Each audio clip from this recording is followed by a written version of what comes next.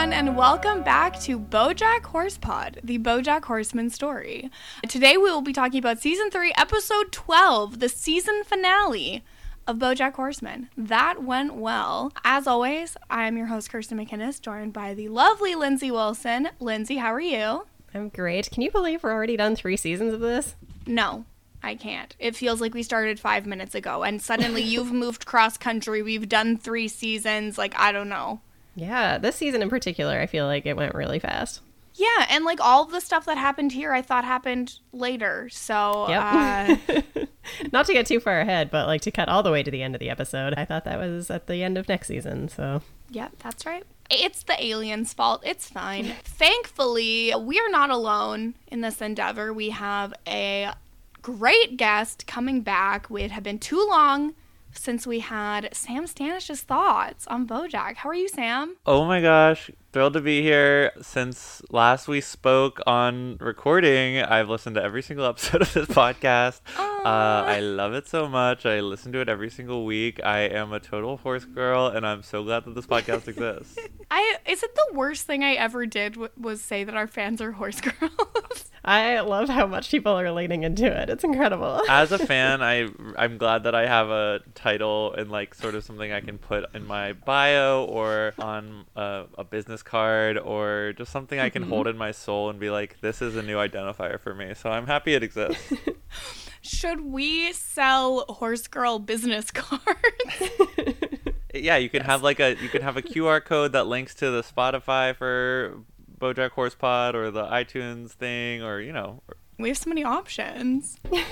But yeah, so last week we talked about a very sad episode of BoJack with the great Maddie Gagan joined us for that one. And so this week, at least this episode is, not so sad. I like that they didn't lean into having 2 sad episodes back to back. Yeah, I was noticing even just at the beginning when it's like all the stuff about the spaghetti strainers and stuff, I was like, oh, we're going in a very different direction this week. Has any bit ever paid off as well as Mr. Peanut Butter buying all of the spaghetti strainers because Oxnard was making fun of him? Has anything ever had this big of a payoff? I love it. I can't believe this is how it pays off. I also forgot that it's like 30 seconds of the episode. I also thought that like when it started this episode, like I remember, and I've been listening to you guys be like talk about how it's all set up throughout the season, but like I thought it was like the climactic moment at the end of this episode, not like all done in the first 5 minutes. But I do think it's just very funny that it's like so wink to the camera all season long, like setting stuff up for this event, and like just like this, it's so stupid, but it's very funny. Did you remember why the spaghetti strainers would pay off? Because I did not remember this at all. I did. I rewatched BoJack during the pandemic, like over the past, like it was less than a year ago that I watched it for the most recent time. So it was fresh in my memory. I just think that I think honestly the writers just like had a bunch of pasta jokes or references that they had wanted to make for the past couple seasons, and they just decided to put them all right in a row right here. And I think it worked out.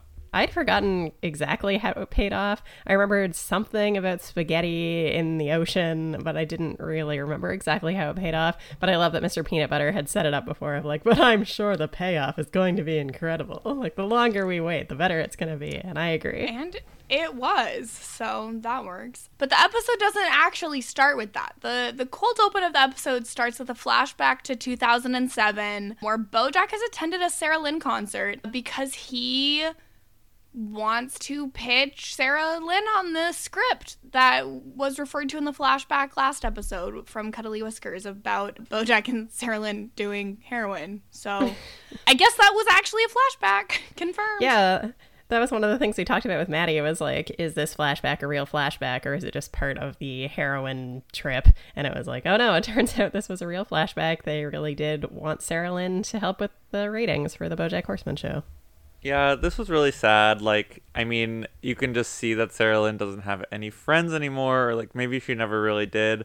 And then like to have this guy who's like her like fictional father, but also we know like he's been her father figure in the past, like also just joined the legions of people trying to use her for her like hyper fame. It's just, you would just expect that like a morning episode for her, or like for a character in a fictional show, would be like a happy memory that he's like thinking back on their life, or like one thing where like he didn't completely try to screw her over or like use her, but like the only thing he's thinking of is this like horrible moment where he contributed to her like dying. Yeah, and this is in the flashback. Sarah Lynn's like, oh yeah, being really famous is hard. Like, not really anyone can relate. Like, it's so good to see someone who knew me before all of this, like a real friend, like someone who's not trying to get something from her. And you would think maybe BoJack doesn't bring up the script at this moment.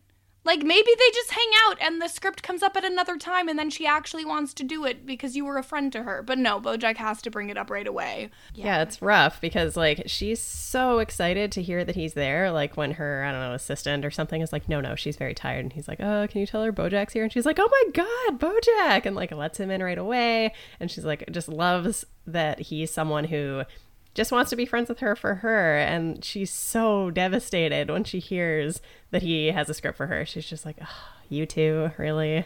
Put it on the stack of 20 scripts. Some already in the trash can. This is like where my Survivor poisoned brain like comes in, and I'm like, yeah, like, no, you go in and you like have a good, if you have this one good conversation, like this will lead to another conversation down the line, and then like eventually you can use this bond emotional connection for your strategic benefit to like get her on the show. This is not the time to bring up the script after she literally just told you how to, like, she's just like, I hate when people do this, and he was like, I'm gonna do this. Mm-hmm. She says she's like this close to falling off the deep end, and like I thought that tied back very tragically to last week, where she's like going on about how she doesn't like anything about herself and she's panicking, and it's not good. Do you think BoJack would be a better or worse person if he simply watched Survivor? I don't think he would be able to put the lessons that he could take away from Survivor into use. Like, I feel like he's so wrapped up in himself. And like, I just feel like, I mean, he would be an incredible Survivor character. I would love to see him on the show because he would be super narcissistic and not able to read a room or read people's impressions of him at all. But I don't think he would be able to learn what he should learn from it. One line that I really liked from this cold open, though, is when Sarah Lynn says, here I am blabbing about my sexy, thrilling, boring life. What's going on with you? That's great. And I also really liked when she's like, everyone only wants to hang out with Sarah Lynn. No one cares about Sarah Lipschitz. She's like, that's the lawyer who helped me change my name from Sarah Handelfarb. And why would anyone care about her? I think that if her ultimate goal was stardom, she made the right choice changing her name. I just don't know if it would have taken off quite as well with her birth name. Yes, agreed. Why didn't Brad also get the memo of changing your last name? Because his last name is Hitler Smith, so he probably should have changed his name. It doesn't seem like his mom was quite as mercenary with her momaging of his career. Like, I know that, I think that she slept with BoJack at one point, probably. Mm-hmm. She did. That's confirmed. Yeah. That BoJack many times is like, I'm like a father figure because I slept with his mom. Yeah, but I don't know. I've never gotten the sense that she put in very much work for his career post horsing around. Well, that's good at least. Other brutal line here is when Sarah Lynn says the light inside her is dying. Every single interaction we have with Sarah Lynn in the entire show is like just deeply sad. Yeah. But then BoJack kind of comes out of his memory to be watching the news where it is, you know, confirmed. We knew, but like confirmed that Sarah Lynn is dead at 31. Adam Levine tweeted about it, being like, watch The Voice. Yeah. Big laughs. Hashtag she will be loved. Oh, yeah. Oh, my God. That killed me. Can you imagine if, like, musicians just had a hashtag of, like, one of their lyrics on every tweet? I feel like that'd be funny. I don't know if he still does this, but in the past, Josh Gad has tweeted out for, like, literally every single famous person who died. This I know this from listening to Who Weekly, but, like, I mean, if you're a celebrity, it's, like, in your mind that you're supposed to tweet or talk about the events of the day, especially, like, a famous person who died, like, I don't know. It's just like such a weird thing where like people expect you to talk about it. Yeah, maybe don't like constantly tweet about strangers. Like that's what I do, but like I'm not a real celebrity, so I'm allowed. Political commentator.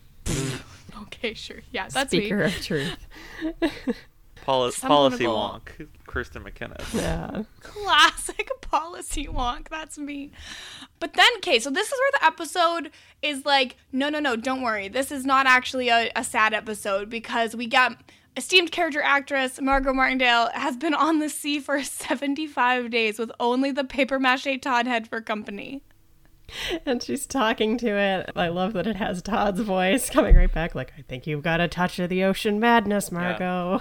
I like that it's trying to help her. What has Margot been eating in this time on the sea? Didn't she like steal all? I guess she wasn't really seemingly storing the food. She was just eating all of Bojack's Yeah, food. like Do you think she- she like took his canned goods? Maybe. I believe in her ability to fish. I think like she clearly has a broad skill set ranging from her various roles. I've been watching The Americans for the first time, so I really have a good impression of who she is now. I feel like the first time I watched BoJack, I didn't actually know who she was, but now I'm like, okay, her, yeah. And I think she's in The Leftovers. I don't know, but I think she's been fishing. I think she can really handle herself. Very self-sufficient, Margot I Martindale. have faith. Okay, so this is where we also get the payout.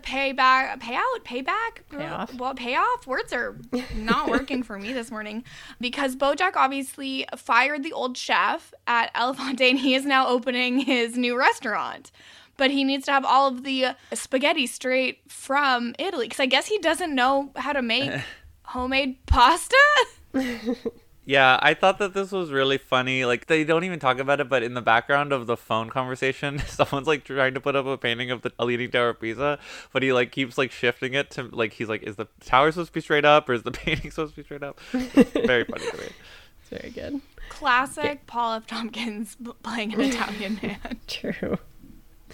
Yeah, so like the big boat with that's full of pasta is like coming toward Margot and the Todd head. But then also at the same time, I was noting, so like up above is the UR Secretariat Yes. blimp, but like why is the blimp still here? Like the Oscars are over. Not even why is the blimp still here? Why is it in the middle of the ocean? That's not a useful place for an advertisement. I guess it's the only place where it's not going to start a fire. Maybe they have to return it to Europe. I have no idea. I don't really know how blimps isn't there a thing where there's only like 8 blimps in the world? I made that up, but I feel like there's like a really small number of blimps, and so like they must have to go all over the place. There are approximately 25 blimps still in existence. Okay, yeah. Okay. You googled it? Whoa. Okay, like Yeah, I said how many blimps and it autofilled are there in the world? there are so That's few, wild. and like but you think about it, and you've seen numerous. So like they just have to go so many places because there's so few of them. They must be flying somewhere else. I did love the blimp characters. They're like the blimpers promise to not involve themselves in things going on land or sea. Hilarious, just really Yeah, good. We're not being paid to discover underutilized character actresses. This is also where they mention that Margot Martindale is on the FBI's 10 most wanted list. And the AV Club's list of actors who make everything better. Yeah. She really can do it all. And now, why am I reading a Reader's Digest article about why you don't see blimps anymore? This doesn't matter. I feel like they could have just said, "There's only 25 of them." Yeah, Yeah. but why are there only 25? Come Important. on. But so this is where Sandro calls the boat with all the spaghetti and is like, my restaurant's opening and without my authentic Italian spaghetti, like, what's the point? So they're like, okay, we got to go faster. We got to get the spaghetti to Sandro. Margot Martindale's like, what's this boat doing? Why are they going so fast? Oh, you want to play a game of chicken? Like, they're going to learn. Character actress Margot Martindale ain't afraid of nothing. Even though the Todd head is really telling her not to do this. She doesn't listen. They crash. The boats tear each other apart. There are crates of spaghetti in the ocean. And here's where things go from bad to worse because the Secretariat blimp is famously covered in mirrors. And the sun reflects off of the mirrors into the ocean, which is instantly hot enough to cook the pasta. Well, it's already salted. Margot Martindale is like, oh, if only we had some olive oil to prevent the stickiness. This is so funny that like their final words pretty much are like that they're like talking to each other about what the olive oil would do to pasta. It's so stupid. I've wasted my life stirring olive oil into pasta. I feel like I've never stirred olive oil into spaghetti. Me either. One time. Same. Yeah. Sometimes I'll put a dollop of oil into the water before it boils. Yeah, I think that's what they're Yeah. talking about, where, like, I think that's why people do it, but it actually doesn't do anything. I just do it because my mom did it. I don't know. Are we to understand that Margot Martindale has drowned? Like, is that the implication here? Unless she got scooped up with the strainer. I mean, like, they're in the middle of the Pacific Ocean with just a lot of spaghetti, which is, like, wrapped around them and weighing them down. Yeah, so did we get 2 tragic endings in 2 episodes? This one's not treated the same way, so... Well, I mean, I don't think they have confirmation that, like, she was there, right? True. Oh, no. Yeah, everybody who saw her there either died in the ship crash or has sworn to never say anything, so you'll never find out. The Blimper's code or Yeah. whatever. Yeah, I guess The Blimper's promise. I mean, I guess she just would never come back on the show then. This episode was the most recent episode that was out when I was first catching up on the show, when I first watched it. And I will say that I don't, like, this plot line and, like, part of the episode is, like, just, like, kind of stupid. And it's, like, it doesn't feel like a good thing to end a season on. Like, I think that the shot of the spaghetti falling on the water town is, like, really good and, like, menacing, and I really like it. But otherwise, it's sort of just, like, I don't know. Like, is this the last thing you want people to remember about your season before you, like, take a break? I mean, fair. But it gave me lots of questions. Like, there is, like, a floating garbage mass in the Pacific Ocean. That's real. What would it do to Pacific Ocean City? I think it would double or triple the size. That was a lot of spaghetti. This is the kind of commentary we expect from political want Kirsten McInnes. Stop it. I only have the mass of garbage on my mind because some boats have been collecting garbage from the ocean and they just docked in Victoria. They're going back out. They hope to get 20 tons of plastic out of the ocean in a month. That's a lot in a month. That is a lot. So, okay. So now this is on the news. This has made the news that there are 12 tons of pasta headed straight for Pacific Ocean City. And the only hope for rescue is if someone has an enormous amount of spaghetti strainers and honestly access to a ton of drivers who are also really good swimmers. Mm-hmm. A lot of strainers, a lot of cars to get them there, and they need to be very strong swimmers so they don't get, like, pulled down or something. And they're like, such as perhaps some sexy orcas. If only one person had all of these things. I'm gonna create for the BoJack Horsepod Twitter account. It's gonna be the triangle. It's be like you can only have 2, and it's gonna be like a ton of spaghetti strainers, a fleet of cars, and sexy orcas. That's really good. Okay, we see Mr. Peanut Butter arrive in a Mad Max Fury Road fashion, and then I feel like after that, that is the season 3 finale, and then the rest of it is, like, set up for season 4. Like, I feel like they just do stuff from there on about where they're going from here as opposed to the climactic finish. Well, because spaghetti or not, season 4 is coming, okay? I love this whole... So I feel like Mr. Peanut Butter is just really working for me, at these last few episodes, but he's, like, going to the movies. It's like, a movie during the day? Dare I? And he, like, goes in to see Secretariat and they can't get a hold of him, even though he's the only person who has all these things.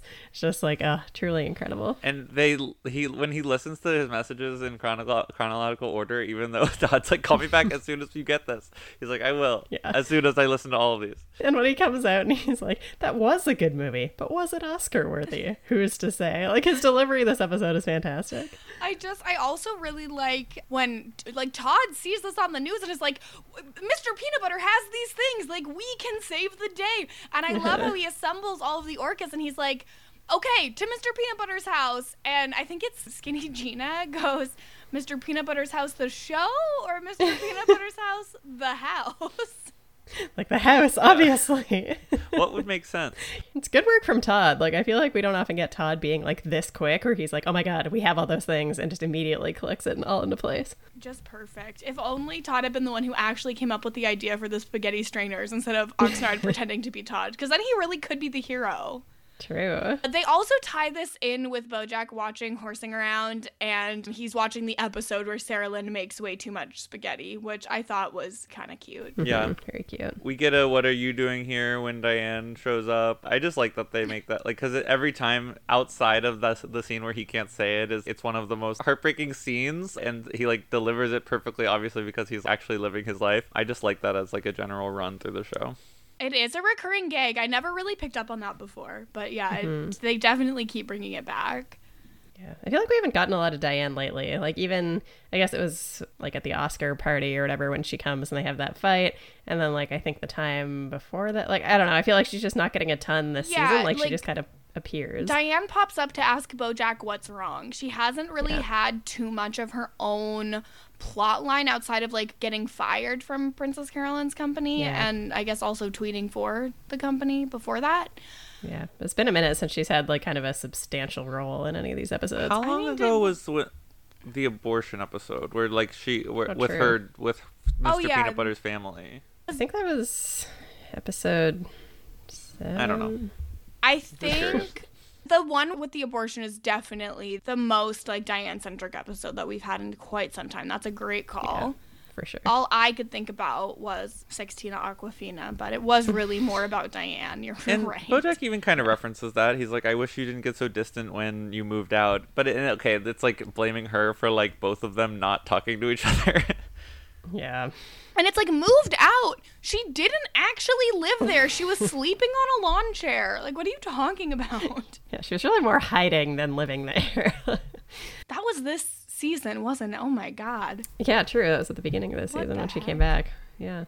Are you surprised that they didn't show us any of the Sarah Lynn funeral? Like, BoJack just references it and says like it was huge, and everyone like commented like, oh, this was bound to happen, and he's like, this didn't have to happen. Like, I'm a little bit surprised. Maybe they thought it'd be too sad and they want to kind of take the foot off the gas a little bit in this episode. I don't know. I mean, there's not a bunch of characters who would be at the funeral that we would know. I mean, like, they could force these like specific, like, I don't know, like Princess Carolyn could be there, or like the kids from Horsing Around could have been there, but like I don't know that. I think that BoJack's commentary on it about being an inevitability is enough for me anyway.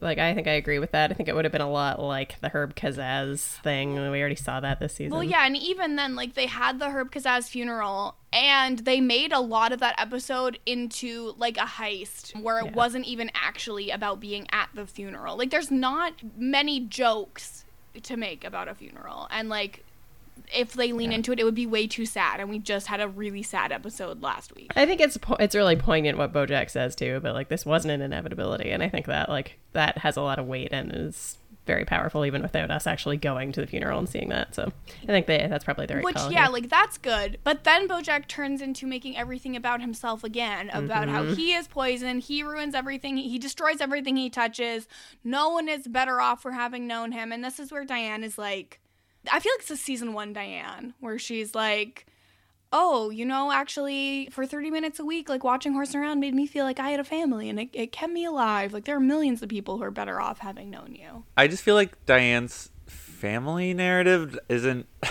really something that, like, ever comes up, and it feels weird to hear, where it's just like, we haven't thought about your family since with that episode in season 1. Like, they aren't a part of the show, and her background, to me anyway, I haven't been watching every episode, but like, I just like never think about them, and like, it doesn't really seem like she doesn't have it as a part of her emotional background as a character to me, so it was weird to hear here. Yeah, and the other thing too is like, I think doing the recaps the way we've been doing them has made me so much less charitable toward BoJack. Like, I don't think I ever really was, but now when I hear stuff like this from him, I'm like, oh my god, you're clearly just looking for her to like say something nice and reassure you. He's like, nobody is any better off for knowing me, and like, clearly just wants her to be like, yeah, that's not true, like, I'm better off for knowing you. Like, get out of here, BoJack, like, no one needs this from you.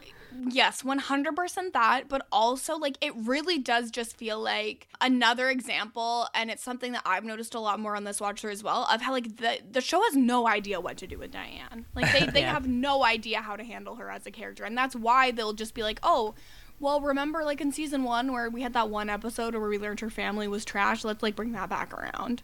It's a good point. And like, I think when they did the 16 Aquafina stuff, like, that was good, but I still think it was like, we got a lot of good stuff from all the other characters, and Diane was maybe like one of the less good or less like nuanced parts of that. I think like we got a lot of good stuff from Princess Carolyn, where she's like, you don't need to explain yourself to anybody, and like the Nicole Byer girl being like, this makes me feel less alone, and like, yeah, I don't know, I think Diane does get a little bit underserved. I think you're right.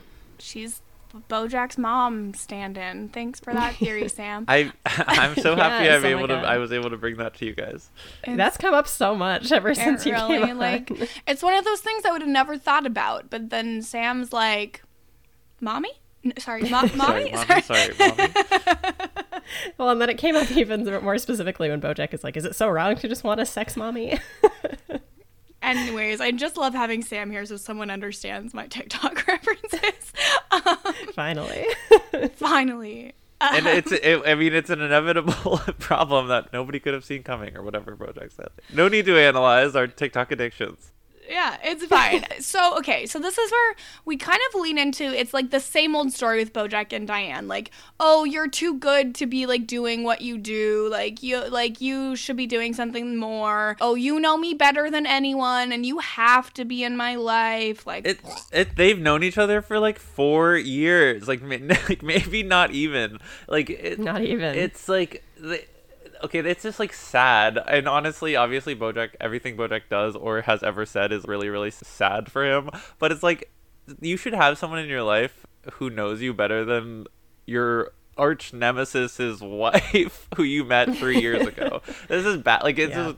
Ugh, it's bad. Well, and it's also like, yeah, no shit, she knows you well. She, like, interviewed you for many hours to write a book about you, and she didn't write the book you wanted her to write. So, like... She literally wrote the book on you. Yeah. And it's like that, and even that is like, clearly BoJack doesn't know Diane better than anyone knows her, because she's telling him things about her in this scene that he doesn't know, because she's been guarded with him. And so like it's clearly like an imbalanced relationship, and like it's never been good. Yeah, I know I always tie this back to my experiences with crappy men, but I feel like this bit too, where he's like, I need you to be a part of my life. Like, you can't leave again. I need you to be part of my life. It's like classic manipulative behavior where he's like trying to make it sound like, I need you so much because you're so important. It's like, no, he's just trying to make you feel obligated to him. It's like when you have a fearful avoidant attachment style, but you're also a psychopath. Exactly. I've done every personality type test, but I don't know my attachment style yet. I'll find out, but all right, let's find out. Let's find out. I feel like I would not be surprised at all if you were just like a secure attachment type, like healthy person. Just like a healthy guy. Could be. I don't really even know what that means. I could see it. Like the way like attachment style works is basically, it's just like the relationships like within your family when you are a child either created some kind of trauma or didn't, and that trauma like makes you attached to people in a specific way. So like, not to psychoanalyze myself, but like I was in a family structure where like my dad was in the military and he was gone for like long stretches of time, and so that gives me like abandonment issues. And so then I get really anxious about like relationship stuff, even if it's like nothing, where it'll be like, oh yeah, this person like hasn't texted me back for 6 hours because they're like at work, and like intellectually I'm like, oh yeah, they're at work, but in my head I'm like, do they hate me now? What's going on? Will I never hear from them again? And then I have to be like, Kirsten, that's your anxious attachment style. Mm-hmm. Reel it in. Let's do some personal development and try to become secure. Let's take a moral inventory. I would say that BoJack probably does not have the secure attachment style then. No, he certainly doesn't. I think that he probably has avoidant, which is basically like you run away from any like meaningful connection. Yeah. And then it's a problem because avoidant people and anxious people tend to be drawn to each other. And at first, the avoidant person, like, feeds into what the anxious person needs, but then they feel like it gets too serious, so they get scared, so they pull back. And then the anxious person's like, why did they pull back? I feel this change. This is horrible. And then they, like, get anxious, and then that makes the fearful person more avoidant. And it's just, like, a horrible cycle. But it happens a lot. Yeah, not great. I can't wait until the anxious, avoidant, secure sorting hat finds its way to my head and I learn a little bit more about myself. Yeah, I can't wait until Rob does a podcast about Survivor's attachment style. Rob and Akiva get attached. Oh, At the God. hip. Okay, so anyways, back to BoJack. Sorry for the lengthy explanation that really was very surface level about attachment. I needed it, and I needed it. But BoJack decides to call Brad Hitler Smith and be like, let's do Ethan around. I think it's what the world needs right now, is a show like that. Yeah, like after he hears Diane saying like how much it meant to her and that it gave her an escape, he's like, yes, now more than ever, now that we've lost Sarah Lynn, like we need this more than ever, and I need this more than ever. And Brad's like super suspicious, and he's like, it's not like last time, is it, where you say you want to do it, but you don't want to do it, and then your mean publicist yells at me, and then I get a big pretzel at the airport, but then I drop it on the ground and it gets eaten by an ant. I laugh really hard thinking about like the worker ant, like human-sized ant picking up the pretzel and eating it off the Me ground. too. Oh my god. I like your fancy planter pants. Oh my god. I've been thinking about that all week. Stop it. Enough. You liked the ant too much. I loved it. This is also just like, they don't really go into this in the episode, but it just feels really kind of gross and exploitative to like less than a week after Sarah Lynn dies, they're like, we are gonna take this opportunity to like they're like cashing in on this, where like the emotional narrative of this girl, this like really famous woman dying, suddenly the show she was like made famous for is coming back. Obviously people would throw money at that, but it's like, it doesn't feel good to me, but they don't even really talk about it. They never touch on that as any part of this, because it's like they couldn't get funding before. BoJack did not win an Oscar. He was not even nominated for an Oscar. So like he's not really bringing that much to the table fame-wise on Ethan Around. So it's like they definitely benefited from Sarah Lynn passing and getting the funding to produce this show, which is like gross. Not good. And it's such a pivot from the beginning of the season too, right? Because when Herb dies, they're like, you're going to get a ton of money. You're going to get so many residuals because Horsing Around is going to take off right now. And he's like, oh my God, I don't even want it. Just give it to some orphans. And like, in this case, he's like, okay, now how do we cash in? Like, not as explicitly as that. And he's like hiding it under the veneer of giving people something that they need. But like, definitely that's what's going to happen here. I don't think he wants it for that reason, but it's bad. It's really, really bad. Yeah, it's clearly not something that like the show was thinking about or wanted us to think about. It just seems like that is what happened, even though they didn't write it in. Like there's going to be a huge appetite for this. Yeah. Look, it's the natural extension of this happening at this time and us like reading into every piece of dialogue in the show. Yeah. Getting more cynical. But we get this dinner scene with Princess Carolyn and her mouse man, Mr. Peanut Butter and Diane, all just figuring out what they're going to do next. Mr. Peanut Butter is not a hero. He's just a guy with bowls with holes. Some bowls full of holes. The offers are flooding in for him because everyone thinks he's a hero. Yeah, if Princess Carolyn could have kept the agency open for just a couple more months, like, she would have been rolling in the money. Even 10% of this would be a huge windfall. I laughed so hard at that. It would be quite a windfall. It made me so sad. We also get here where it's like Diane finally chimes in on Cabracadabra and goes on like one of her nice little, it's very like episode 2 Diane like going on a rant about how Cabracadabra objectifies women in a way that is completely counter to the original idea. And Mr. Peanut Butter goes, well, this objectification of women saved a lot of lives, many of whom are women, so not sexist. So funny. They just work as a couple. They're so good together, and they're really on the same page. Yeah, they make sense. But this is where we also find out, like, it's fine. He sold Cabracadabra for many millions of dollars. Yeah. So that's great. Princess Carolyn still loving her time off. She definitely loves it. She is not getting sick of it at all. Not at all. I love Ralph, that like terrible delivery where he's like, can you believe this one had never been to Cairo? They really know how to treat a cat there. That did make me laugh. Animal humor. It always works on this show. It really is like one of the best parts of the show. I also liked how they're like, well, Ralph, what do you do that you could always take time off? And he's like, well, you know, I own a greeting card company and, you know, I have a free room anywhere I go.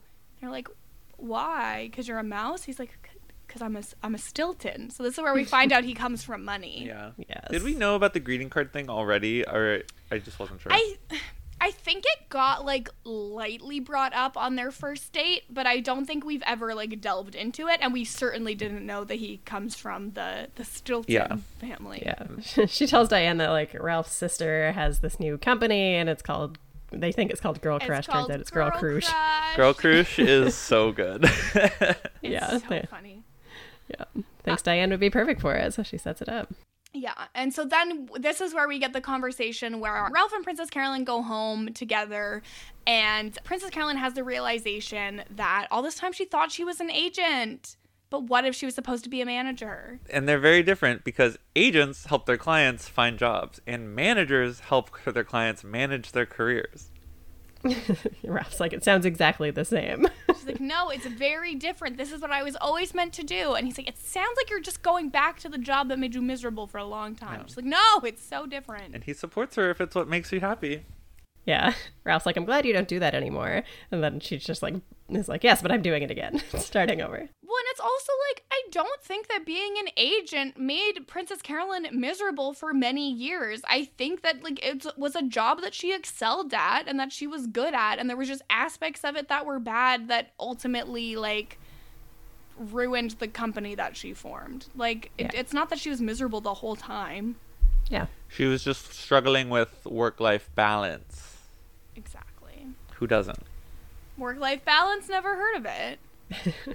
So Diane has her meeting about Girl Crush with, is it Stephanie or is it Stefani? Because I like to think of it as Stefani. So do I, but I think they were pronouncing it like Stephanie, but I don't know. Stephanie. I like it though if they were all talking about her as Stephanie, like behind her back, and then she's like, I'm Stefani. Like, I think that would be fun. Voiced by Kimiko Glenn. Do we know her? Absolutely. I love Kimiko Glenn and while you would know her as So-So on Orange is the New Black, but she... bold to think I watched Orange is the New Black. I meant like Royal You, I guess. But I have been obsessed with her for a long time because she was in the touring company of Spring Awakening, where she... Who'd she play in Spring Awakening? It was a very small part, and it's not one of like the leads, and I am blanking on who it is currently. Okay. But I saw her when she came to Pittsburgh, and like even though she was such a small part, I like gay imprinted on her at a very young age. So when she started on Orange is the New Black, I was like thrilled about it. Huh. She was also in Into the Spider-Verse. I do know her from that. Nice. Look at that. Imagine. She's also was a voice in DuckTales from 2017 to 2021. People continuously tell me to watch that, and I like absolutely should. I have not seen DuckTales in many moons. I did not even know there was a new DuckTales. It's got a good cast. It's like Bobby Moynihan, Danny Pudi, I think, and what's his name? David Tennant, Ben Schwartz. Ben Schwartz. Yeah, you guys don't know him. Oh, hey, I've seen him in other things. I know Ben Schwartz. We know Ben Schwartz, kind of. Remember I went on this long thing about, like, he was John Ralphio, Middleditch, and Schwartz. Anyways. Everyone was like, what is that? Why is Lin-Manuel Miranda in the new DuckTales? She was Taya in Spring Awakening, sorry. Because he's friends with all those people. Like, him and Ben Schwartz worked together, and, like, that sounds like right up his alley, honestly, to be in the new DuckTales. I'm sure he wrote some songs for it. Come on. In a beautiful bit of synergy, she is now in Centaur World, where she plays a horse. Wow. She also is a voice in, I guess, the new My Little Pony movie that's coming out. So the bronies are going to jump on board right away. Incredible. Imminent. I feel like, have I told you that I watched like 3 seasons of My Little Pony Friendship is Magic? Same here. I watched at least the first 2. When it first came out, I watched it, and then I realized that the other adults watching My Little Pony were making it weird. So I was like, I must distance myself from this. Yeah, I mean it's a very Rick and Morty arc for me with My Little Pony, where I was like, oh, I don't want to watch this anymore, even though I like it because I don't want to give off the impression that I'm anything similar to other people. But that damn winter wrap-up song won't stop being in my head. Oh my god. Oh Lord. Okay, Oh, right. So they are at Elefante, and it has gone downhill since BoJack hired that new chef. Yeah, Stefani just gets like a whole tomato. You can see the little sticker still on it. Yeah. Diane gets something still in the package. It appears that young donkey is still working there. Yes, incredible. And so, yeah, they're talking about, like, the mission of Girl Crush, and I didn't write down, but, like, Stefani's like writing, like saying all of these like just jargon about what she wants the blog to be. And she's like, don't worry, like I'm rich. I'm not doing this to make money. And Diane's like, oh yeah, you're not beholden to ad revenue, so your writers can. And she's like, yes, exactly. Whatever you were going to say. Yes. She's looking for a writer slash editor slash bomb ass super bitch, which I think is like, I read so many like LinkedIn postings and they're like looking for a rock star editor to blah blah blah. It's like, can you like, you just want me to work like 80 hours a week? Yes, 100%. Yeah, they're like, but what can you offer to us? Why do you even want this job? And it's like, to pay my rent so that I don't have to live on the street. Like, that's why I want a job. I don't want a job for any other reason than to just not be homeless. I want this job because I'm a bomb ass super bitch. Yeah, but like it seems as though Stefani is like into Diane because of Diane's writing about Hank and how she kind of took down this powerful figure, and then she starts kind of pushing her like, okay, but like what if your also famous husband did something problematic? Would you write about that? I also liked about the Hank Hippopopoulos stuff. She says it wasn't even on Fleek. Fleek was on it. Fleek was on it. So good. Really just tossing slang, just like constantly battering people down. Very 2016 to bring up Fleek. I feel like that's been over for so long. But yeah, so she's like really pushing like, oh, but like, what if Mr. Peanut Butter did something? And Diane's like, well, I would simply talk to my husband if I had a problem with his actions. He's like, but what if he didn't listen to you? Mm-hmm. Yeah, it's like, what if he could just never understand your opinion and you could have actual people read your thoughts and understand where you're coming from? And she's like, ugh, and then smash cut to, I got the job. Just very clearly a good relationship. Like I said earlier, they get each other and they're really putting each other first in their marriage, you know, ahead of everything else. I loved this line from Mr. Peanut Butter. Wow, in the same week I sell a company for millions of dollars. You get a job writing for a blog. When it rains, it pours. And I love how sincerely he says it. Like, there is no opportunity here to take this as passive aggression or, like, being mean. It's just like, he's like, wow, when it rains, it pours. Am I right? And it's like, yes. I agree with the phrase, when it rains, it pours. Like, I do feel like when good things are happening, it feels like just, like, a lot of good stuff all happens at once. And when bad things are happening, it does, like, I feel like bad things happen all at once, too. I agree. I think so, too. I feel like it's because, like, most stuff will always come in, like, groups of 3 at least. I stand by that. We also find out so that the total price they sold Cabracadabra for is $24 million because each of them are making $8 million. Yeah, Todd, Mr. Peanut Butter, and Emily each get $8 million. And the drivers owned no part of the company, so they probably don't get any payout at all. Correct. Even after going out and saving a lot of people's lives. Yeah, they get nothing. I guess they either are going to continue driving for Cabracadabra under new ownership or they have to go back to Goober's Club. Yeah, Whale World. I don't know. Not good. Not good. But this is where Todd and Emily reconnect. They each get $8 million and they talk about what they're going to do with it. Emily's going to get a really fancy hat and then a shirt that says, look at my hat. Yeah, so good. And then Todd's like, I've always wanted to go to a fancy restaurant and order everything on the menu. And Emily's like, oh, that's like day one millionaire stuff. I also like when Todd is just like, Todd, as a millionaire, think of all the different new things he could go on. And like, that'll really change the dynamic. And then he like gives it all away in the same episode, which is good. Yeah, it really, they go with like something that like feels like not heavy, but like a little serious straight into him giving the whole $8 million as a tip. Because Emily is like, Todd, like, what is your deal? I feel like you like me, but you don't like me, but then you like me. Like, are you gay? And Todd's like, whoa! She's like, don't worry about it. Like, it's the modern day. You can tell me. And then he's like, I kind of think I might be nothing. Yeah, dancing around labeling asexual, which I feel like they must do later. But, like, he's basically saying, yeah, he's an asexual guy, which it's cool. Like, I feel like very few shows have characters that specifically identify that way, or at least did at the time of this show airing. I guess I'm not really up to date on the television sexual minority landscape anymore as much as I was. Yeah, how dare you not have a spreadsheet of all like asexual characters on TV to reference back to on if this is groundbreaking or not. Honestly, there are probably so few you don't even need a spreadsheet, probably more of a Word doc, which is a problem. That is I wish I needed a spreadsheet.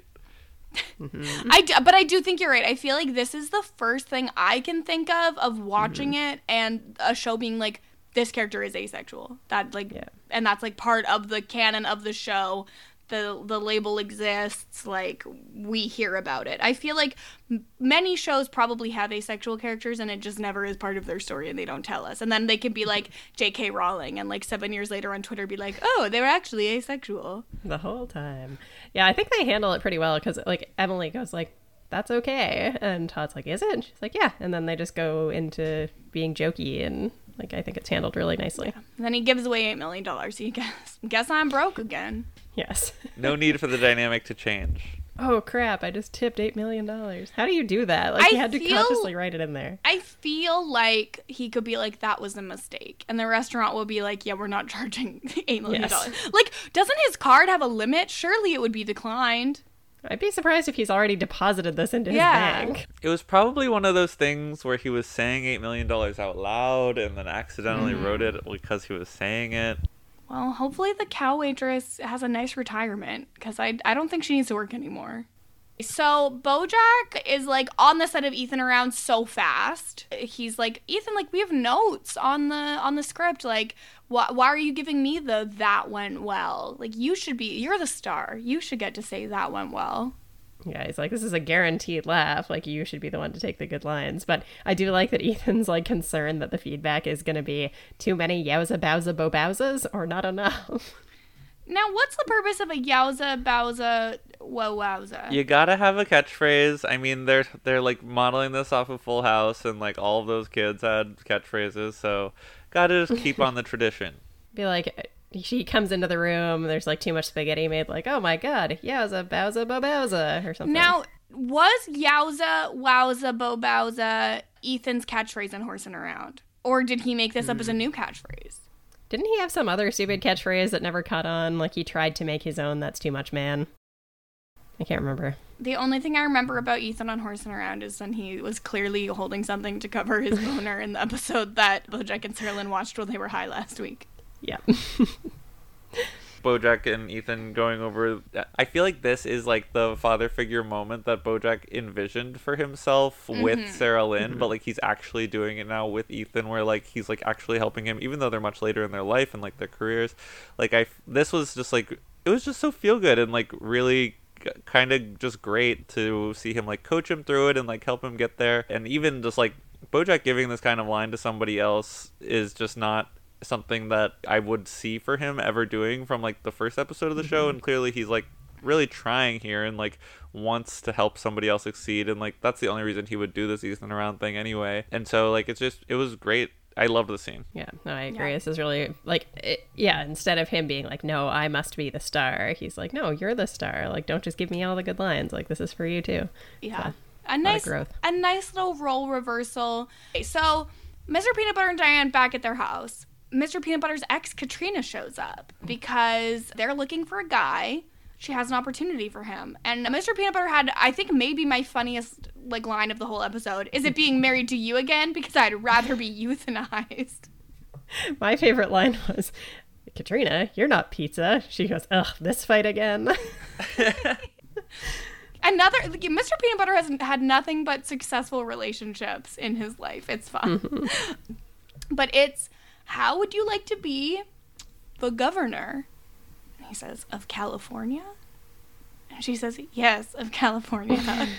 Yes.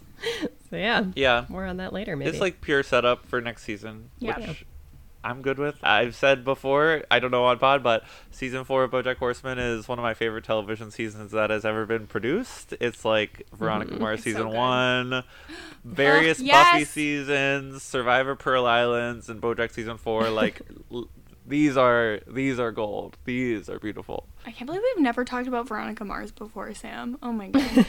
But it's, anyway, whatever. Now's not the time. But yeah, season 4 is amazing, and we're on the doorstep. We're knocking on the door. It's gonna be great.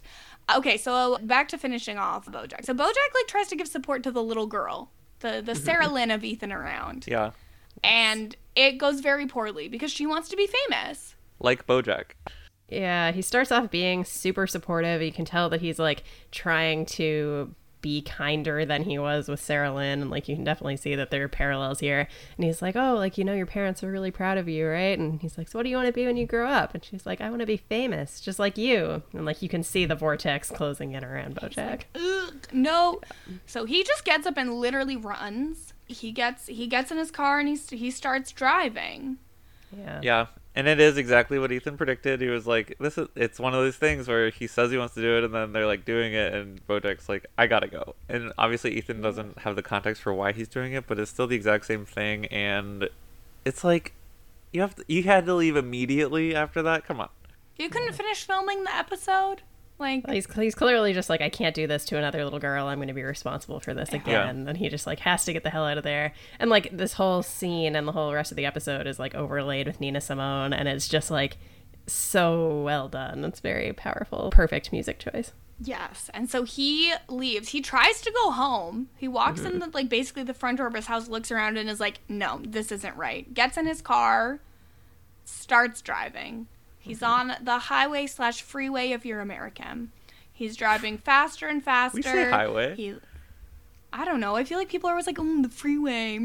Don't say highway. So I just like to cover my bases because people like to really like come for how I say things. Not our horse girls. Not the horse girls, but like everyone else in my life. But he like leans back. He closes his eyes. He takes his hands off the wheel. Floors it like going as fast as he possibly can. He's going like can. 100 miles an hour, which is very fast. Yeah. This is quite the scene. Like, they have like a bit more wiggle room with like, they are an animated show and their characters are animals, and it's obviously also really funny. But this is just like, he's like trying to kill himself for like a good maybe 10 seconds of the episode, and it's just like, it's like done so, it's played so straight and just like that's what's happening. Like, this is a super emotional moment. He might kill himself. Yeah, it's very extreme. Like, if this was in like a live action show, I feel like the vibe would be very different for watching it. But he slams to a stop. His car turns sideways because he sees all these wild horses running. And this is what I wrote, which maybe I sound like an idiot, but I wrote, they look so free. He looks so sad. He does look so sad, but it's a very like, he can tell he's having this like poignant moment where like, he's just like watching them run and just standing there watching, and like there's definitely a lot going on in his head. I think that Kirsten summed it up well. Yeah, like they are free and he is sad. They are free. Yeah. Yeah, I'm basically a poet, honestly. It's just, that's what it is. The one other thing we get this episode is Princess Carolyn is back. Judah is there. She's starting a management company. Vim Management. With what money? Yeah. She's taking another chance on herself. I mean, still has the building, apparently. her significant other is very rich, so I'm sure that... I guess, yeah. He didn't want her to go back. So yeah, but he also supportive. wants her to be happy, and money doesn't mean that much to him, right? So maybe he made an investment. But this is where there is a girl calling to talk to Bojack. Sounds like a teenage girl. Princess Carolyn says, we don't represent Bojack. Judah says, sorry, can't help you. And then we see a teenage horse. Mm-hmm. Yeah. Looks a little bit like Bojack. What's this to mean? She's also a bae, so... Mm-hmm. Yeah. And she looks pretty sad, but we don't get anything else. Yeah. That's it. They hadn't cast a voice actor yet, I'm sure, so couldn't give her any lines, but she is existing, and I'm sure she'll be involved in season 4. Yeah, mystery, but, I mean, the implications are kind of clear. Yes, I feel like we are definitely supposed to think that Bojack has a child. Because we even had, like, many episodes ago where Bojack's like, yeah, I've paid for so many abortions. Oh, I hope they actually had the abortions. Yeah. So, yeah, more on that to come. Whew, so I guess we'll dive into that at some point. If that were to ever come up again, I'm sure it would be dove into, but we have no guarantee. We don't know. Yes. We have only a couple questions about this episode, but I figured we'd also catch up on the stuff from before. Oh, yeah. We had a bunch of old stuff that we didn't address last week because we were too busy being sad about Sarah Lynn. Yes. So for this week, Stefan says, most important question of the season, was the spaghetti strainer running joke worth it? No. Yes. Interesting. I get it. It's just like, I feel like on a meta level, it's like, okay, yeah, like it's funny that they did these wink wink setup stuff also it could pay off in this stupid way in the finale. But I'm just like, this was fine. Like it just wasn't good. I think it was a really funny idea, but I also think it's an idea that could have had like main episode like plotline energy, and they just resolved it in 5 minutes. Like I think they could have made a meal of it, pun intended. Spaghetti meal. Yeah. It's funny because I think like I almost wonder if I think it works better because it's so short. It's just been little stuff here and there, like, why do you have all these spaghetti strainers? Like, oh, who remembers? And then we finally get to the end of the season and it's 30 seconds of, and here's the payoff. Now let's continue with the episode. Like, I think it works for me. Yeah, I don't know. I liked it. I thought it was really fun. Maybe it was just like whiplash from being really depressed last time, but like, I liked it. I don't know. Yeah, I think it is good that it's so short, like, since it's something that they've been setting up for so, but ultimately, it's just like, why did we do this? Sam hates fun. You heard it here first. That's exactly what I said. You're quoting me verbatim, and if you rewind, you'll hear that is what I said. That's what you heard. Yes, yeah. That's right. Stefan also says, they say you can't run from your problems, but at least BoJack is trying. He trained really well when he was living in New Mexico. True. Let's go back to It's You, which was a couple weeks ago. Ariel says, this episode is so brutal in the best way. Another example of how dark the show can really get. The Diane stuff is especially tragic because even though they end up fighting, she's completely right to come check in on him, even when he is technically still nominated for an Oscar. Okay. She understands him better than anyone. No. Absolutely not. Sure, check in on him, but don't show up to someone's house party to be a downer. That's not right. Yeah. Come on. Yeah. I think we said at the time, like, it's great, like, that she knows him so well that she can, like, even parrot back exactly what he was feeling of, like, oh, I'm just like, why didn't this make me happy? But, like, her timing is very flawed. So watching BoJack spiral and simultaneously push all his friends away in rapid succession is so sad, especially after he spent the entirety of the previous episode firing Princess Carolyn and ending that relationship, too. I can't go back. I'm so the last like third of this season has been really depressing. Mm-hmm. Yeah. Stefan also said, what food would you most like to see in a fountain? Because there was like nacho cheese in a fountain in that episode. Not nacho cheese because it's too gloopy. I love tortilla soup, and I think that would go great in a fountain. But like, so you just like put up like your bowl to fill it with the soup? Yep. And then you have like a separate bowl of like the crunchy like tortilla bits. Yeah, or like you could either put your bowl up to it or you could just dip some chips into it, I guess. Yeah. Okay. Kirsten and I went on the record saying we really love a chocolate fountain. Yeah, I was gonna say, look at what you know. What you don't have to change a classic. You could have a chocolate fountain. You know what? A mimosa fountain, always a good idea. Also. Okay, so Sarah said she thinks the house party seems awful. I'll still take that giant Oscar, though. Chocolate That's Oscar. Too much chocolate. Unless you're going to melt it and put it in a fountain, I don't need that much chocolate. She also really liked that the Halloween store came back. I like that people asked a lot more questions on this, but I think we answered like all of them. So. We discussed everything. Yeah. Okay. And then, we got an email this week from Alex, who is a new listener. Welcome, Alex. Hi. And says, I have a lot of time on the road to catch up, and I love getting to spend time with you guys and laugh out loud while I drive around bringing people cookies, because he delivers cookies for a living. Sounds like a very whimsical job. Sounds like the BoJack Horseman job. True. I love when you guys talk about guest appearances on the show when Lindsay doesn't know who anyone is and Kirsten is appalled. The thing is like, I don't like this fake narrative that I suddenly know who these people are, because I feel like I often don't know who anyone is, and Sam is upset at me for it. So I don't want to take the compliment because it's false. I don't know who anyone is except Nicole Byer. Yeah, Alex, as a fellow listener, I would say that neither of my two good friends here know who people are. Neither of them know anything. But like, we own, at least we're not like pretending we know who they are. Like, we're honest. You're finding out.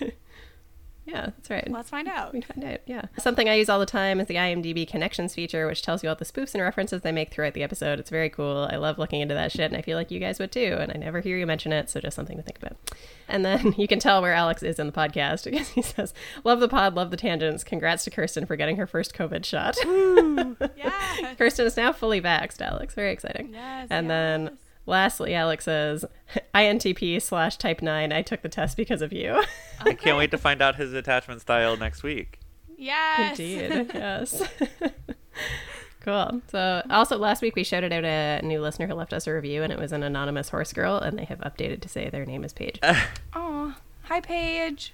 Go Paige. Okay, well, Lindsay tweeted out for people to put in their questions. She literally tweeted it while I was watching the episode. I finished the episode, went to tweet out soliciting questions, and it was already there because Lindsay lives to make me look bad. It's just how it is. But Jules had to say that they have too many thoughts, but the main one is they have no memory of this heart-stomping BoJack storyline being in the same episode as the sexy orca driver spaghetti strainer disaster storyline. The show amazes me every day.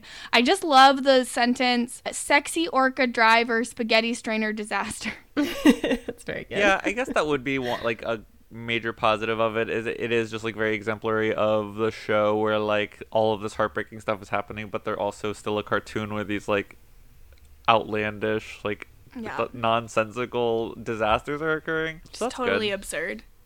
Hell yeah. Okay, I think is that everything? Is that all? I think that's it. That's all. Wow. Not Lindsay quoting me. But yes. So that's it for the episode. Sam, thank you for joining us. Once again, we love having you on. Of course. And as I said, season 4 is one of my favorite seasons of TV. I would do every episode if you asked me to do it. I understand that that's an unlikely scenario, but I'll happily come back as many of the episodes you want. Yeah, we definitely are going to have you back in season 4. I think all 12 episodes. I think other people might want some of those episodes. So me and a guest. And yeah, that's true. We honestly could have just made Sam the permanent co-host after his season 1 appearance. We could have done that. But like we have so many people that could all be permanent. I get it. Like it's fine. third co-hosts. But yes, definitely want to have you back in season 4 for sure. But in the meantime, before you come back, for sure, where else can people find you? At Sam Stanish on Instagram and Twitter. I have another podcast. Well, I have 2 other podcasts. One, Word on the Straits, at Word on the Straits. Yeah, they surprise comeback this week. STR8S on Instagram and Twitter. Yeah, we just came back. My co-host, Joe McMahon, had a throat injury all summer, and you can hear all of the details on that on our Beach Towns episode with Maggie McGlinchey. But, like, it's a great show. We talk about straight culture every week, now that we're back from our 3-month hiatus due to vocal rest. And I also have another podcast called The Bitter Jurors Podcast, at Bitter Jurors Pod. That started as a Survivor podcast. There was a long Survivor hiatus where we did Avatar and Legend of Korra, and now we are coming back. And by the time this is out, our cast preview and cast draft should be out for season 41, and we'll be doing recaps of all the episodes. Hell yeah. And yeah, Bitter Jurors Pod is very fun. Sam and Derek have a good dynamic, so people should definitely check that out. We're gay, we love Survivor, and I know that a lot of people who listen to this probably feel the same way.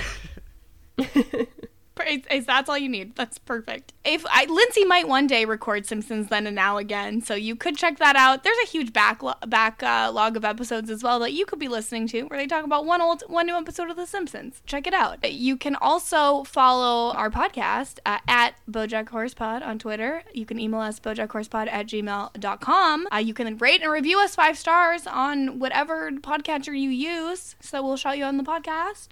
Come on. And you can follow me at Kirsten Said What everywhere. What have I done recently? What's happening? Oh, Riverdale's back still, unfortunately. I've just been informed that there's 2 musical episodes this season. So I thought I was done. I thought I was done with it, but there will be one more. And that's over on Kowski Cast. That's Cow with a K. And then I'm like kicking around on Miscellaneous RHAP podcast as well. So check that out. But we will be back next week for season 4, episode 1 of BoJack Horseman. See Mr. Peanut Butter run. Woohoo. Okay, well, see you then. Bye. Bye. Thanks for having me.